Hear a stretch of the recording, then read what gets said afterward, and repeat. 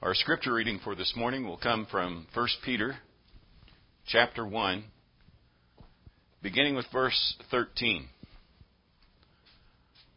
1 Peter chapter 1, beginning with verse 13, and I'll be reading from the New American Standard Bible.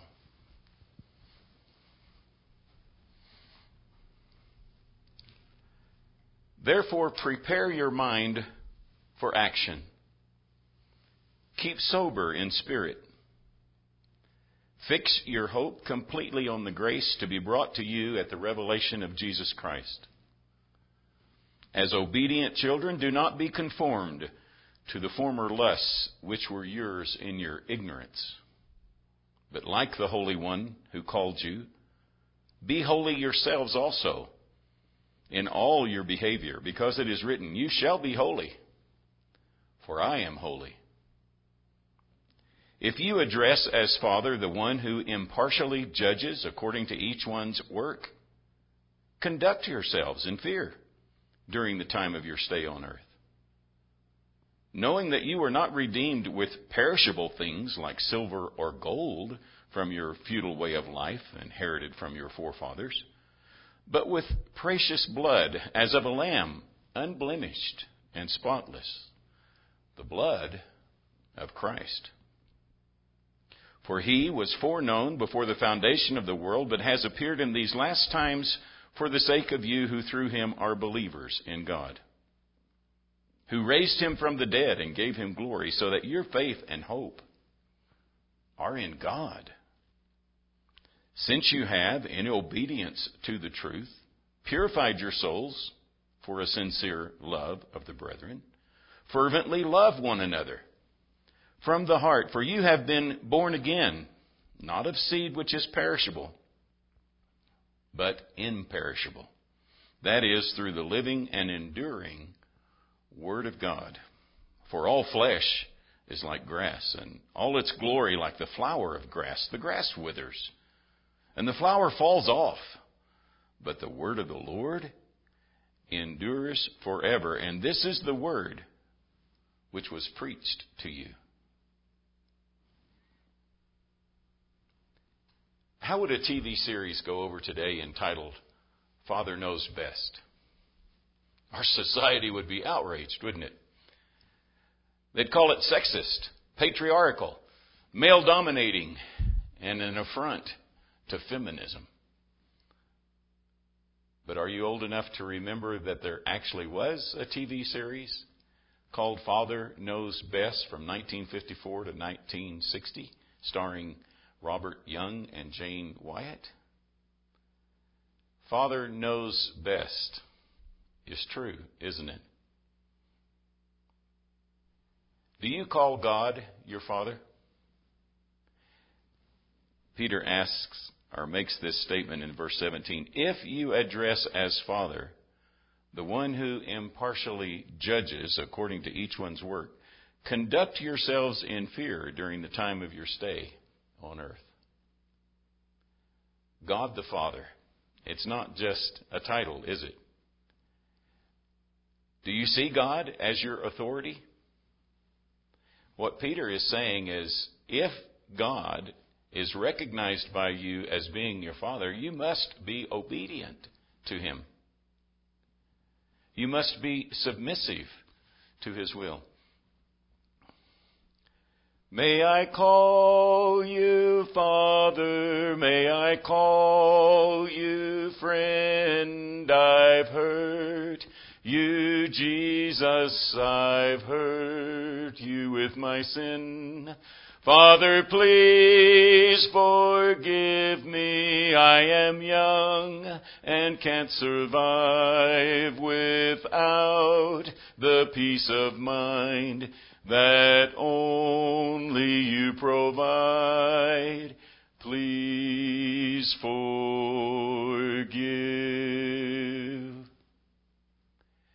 Speaking of fathers in general, sadly in our nation, many are without fathers in the home.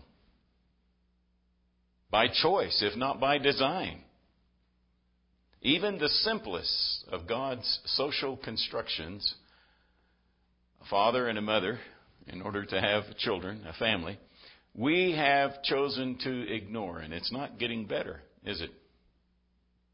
Children are often purposely brought into this world without a father's presence. And yet, the Lord says in Ephesians chapter 6 and verse 4 that fathers are responsible for nurturing and training their children in the admonition of the Lord. You see, God would still be our Father. That authority passing down through earthly fathers who are committed to Him. I don't know how long it's been since you have read Ezekiel chapter 16. I chose to read it again this week, and it's not an easy read. I would encourage you sometime this week to go to Ezekiel 16. But it speaks of a man who is walking on a path. And of course, Ezekiel prophesies during the Babylonian captivity. And the imagery that is portrayed in this chapter is very graphic. And it is indicative of a father adopting an abandoned baby, raising that baby, and then marrying her. That is a little bit sensitive to us to think of the father also becoming the husband. But marrying her, and then that child, ungrateful as she is, goes into whoredom. I said it was graphic. Redeemed from futility, this man walking along the path sees this abandoned baby still covered in its afterbirth and takes her home and nurtures her and raises her from sweltering on the path to salvation. God loves us like that. It is totally undeserved on our part. And yet He cares. Do you call Him Father? If you don't, then you are certainly of questionable parentage. Because God is our Creator. He's made each one of us. And He calls out to each and every one. Peter will say later on, the Lord is not willing that any should perish, but that all should come to repentance. So as we get to this last half of 1 Peter chapter 1, we see Peter laying the foundation for a mindset. How did it begin in verse 13? Therefore, prepare your minds for action. A mindset that should be found in every child of God. Knowing that Father knows best, that His way is the right way. Do you look like your Father? Do you have any of His mannerisms? Blessed are the earthly children whose fathers are in the Lord, who take seriously their obligation to train up their children in the nurture and the admonition of the Lord. God says we are to be holy as His children because our Father is holy. That particular phrase is found several times in the Old Testament in the book of Leviticus. It's found in Leviticus 11:44. Here I'll read 19 and verse 2. Speak to all the congregation of the sons of Israel and say to them, you shall be holy, for I, the Lord, God, am holy. It's also found in chapter 20 of Leviticus, verse 7. This was God's command through Moses to His children, the children of Israel. Now, as we said in Ezekiel 16, they don't follow through. They tend to fall away because they are in captivity, as Ezekiel pins those words in 550, almost 1,000 years after the time of Moses. But as long as Israel walked with the Lord, they were a mighty nation, weren't they? I heard on the TV this morning a comment that I plugged into my lesson. They weren't talking about God and they weren't talking about His Word. But they said this, a nation will drift when not moored to truth. Oh, that's so true. We are adrift as a nation, aren't we? Our sole problem is that we have rejected God in our teaching, in our education, in our upbringing of our children? Father knows best, and we have said, no, not so much. History is replete with nations rising only to fall when righteousness is forsaken. Societies necessarily digress into selfishness and crime when God is ignored. Do you think we understand that as a nation, the United States of America? Our forefathers did. Even yet, I'm not for sure how long it will be, but even yet, on our dollar bill and coinage is one nation under God. To be holy is important. Yes, because God requires it. You shall be holy, for I am holy. But it is what's best for us. When we walk away from that, we're no longer anchored. We're susceptible to every wind of doctrine, to every I want to be leader or authority with no standard, no foundation. Turn with me to hymn number 627. 627.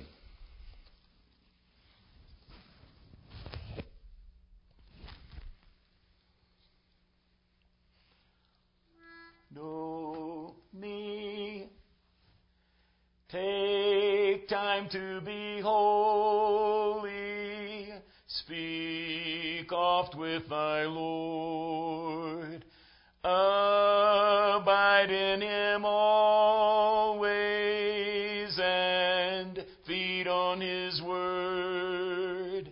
Make friends of God's children, help those who are weak, forgetting in nothing his blessing to seek. Take time to be holy, the world rushes on. Spend much time in secret with Jesus alone. Abiding in Jesus, like him thou shalt be. Thy friends in thy conduct his likeness shall see. Take time to be holy, let him be thy guide, and run not before him, whatever betide. In joy or in sorrow, still follow thy Lord, and looking to Jesus, still trust in his word. Take time to be holy, be calm in thy soul. Each thought and each motive beneath his control. Thus led by his Spirit to fountains of love, thou soon shalt be fitted for service above.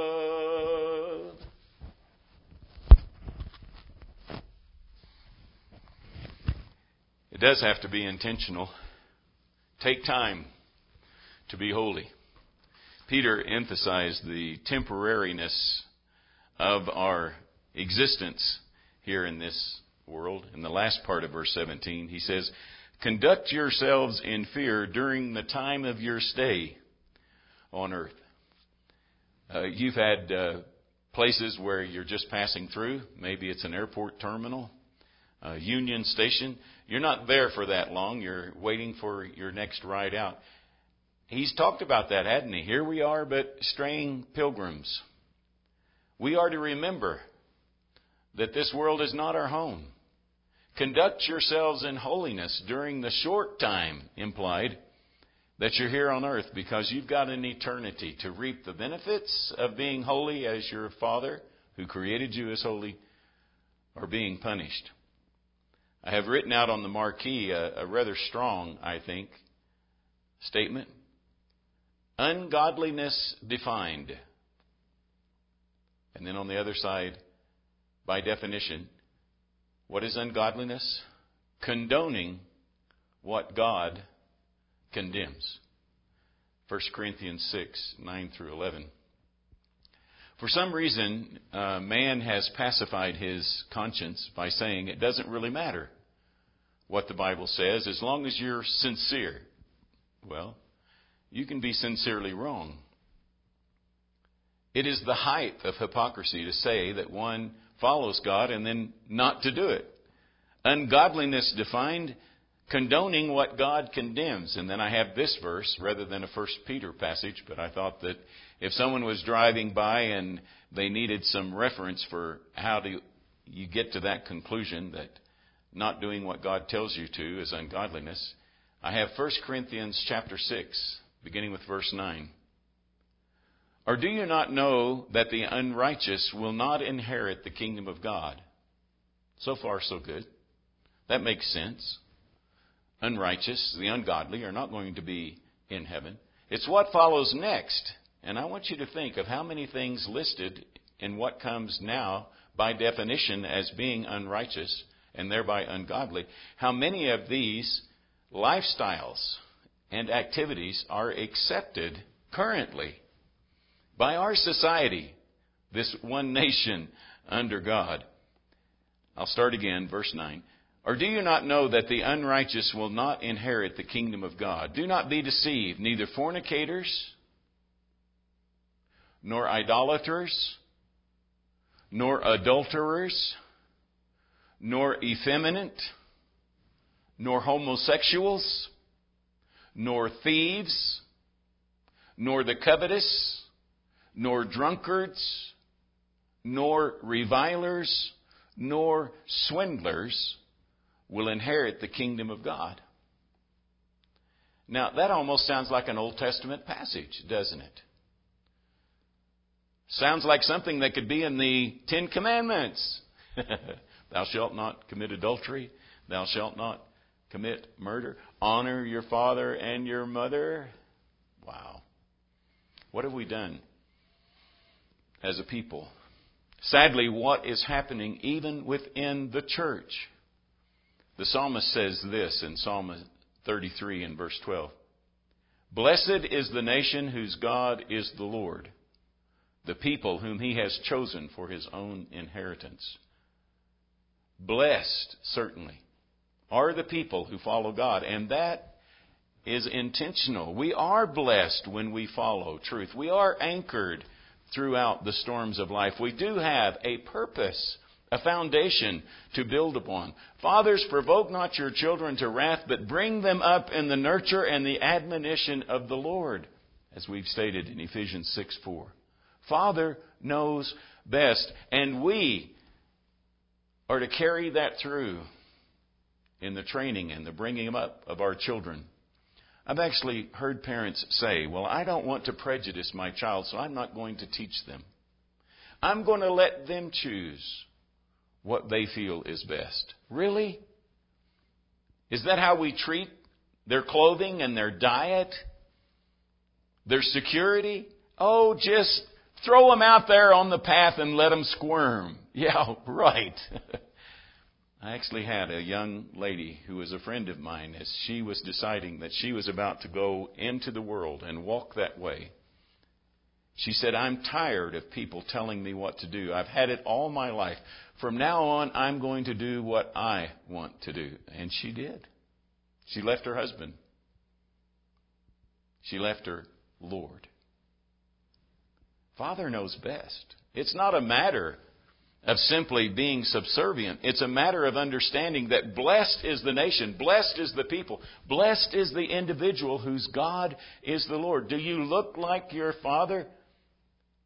Tell them, you shall be holy, for I am holy. Our God is an awesome God, isn't He?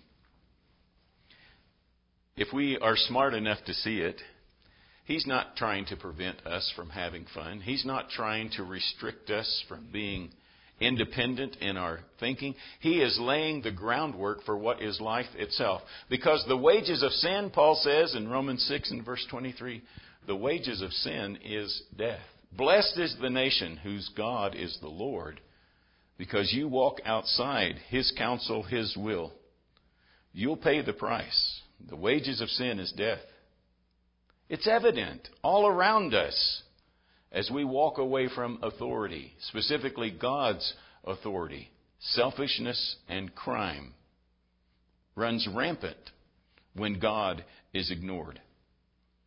There must have been some of this philosophy in the early church. Paul says in Romans chapter 6, he says, shall we continue in sin that grace may abound? Verse 1 of Romans chapter 6. God forbid. Verse 2. How can we who have died to sin live any longer therein? We have been born anew. Peter says here in the last part of this chapter, not of perishable seed, not like the grass and the flowers that wither and fade away, but we have been born again of that which is imperishable, by the blood of Christ, verse 19. But with precious blood, as of a lamb unblemished and spotless, the blood of Christ. It was always God's plan. Verse 20.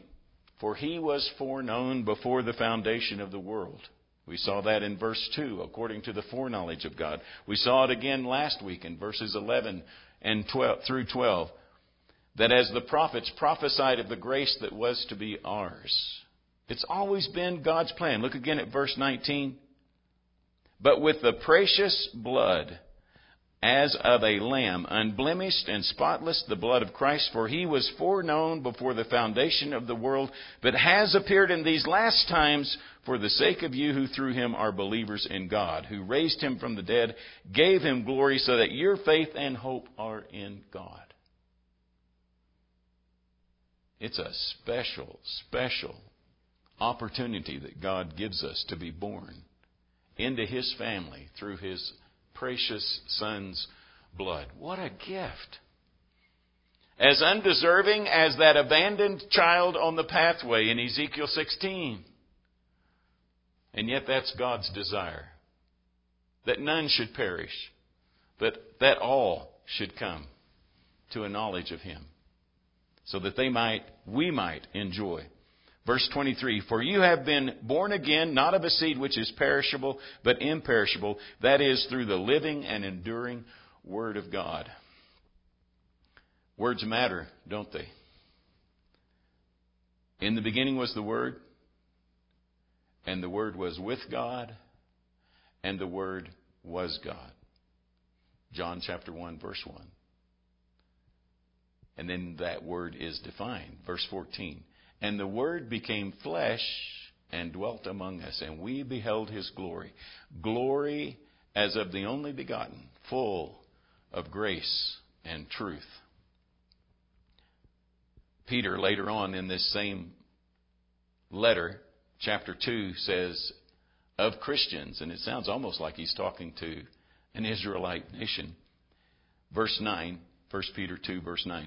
But you are a chosen race, a royal priesthood, a holy nation, a people for God's own possession, so that you may proclaim the excellencies of Him who has called you out of darkness into His marvelous light. Yes, we are saved from our sins, but it's for a reason. Shall we continue in sin? No.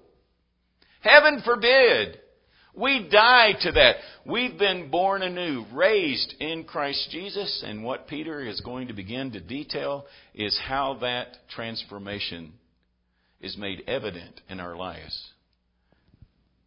Prepare your minds for action. Keep sober in spirit. Fix your hope completely on the grace to be brought to you at the revelation of Christ Jesus. We begin to treat each other differently, with love, with honor.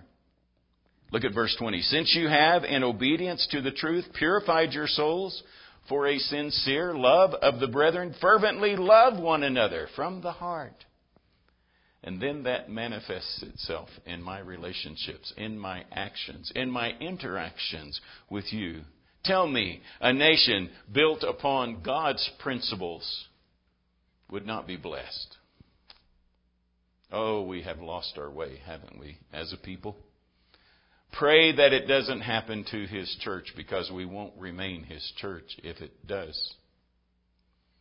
The children of Israel were in captivity. The final two tribes that remained of the children of Israel during the prophecies of Ezekiel and Daniel, under 70 years of punishment.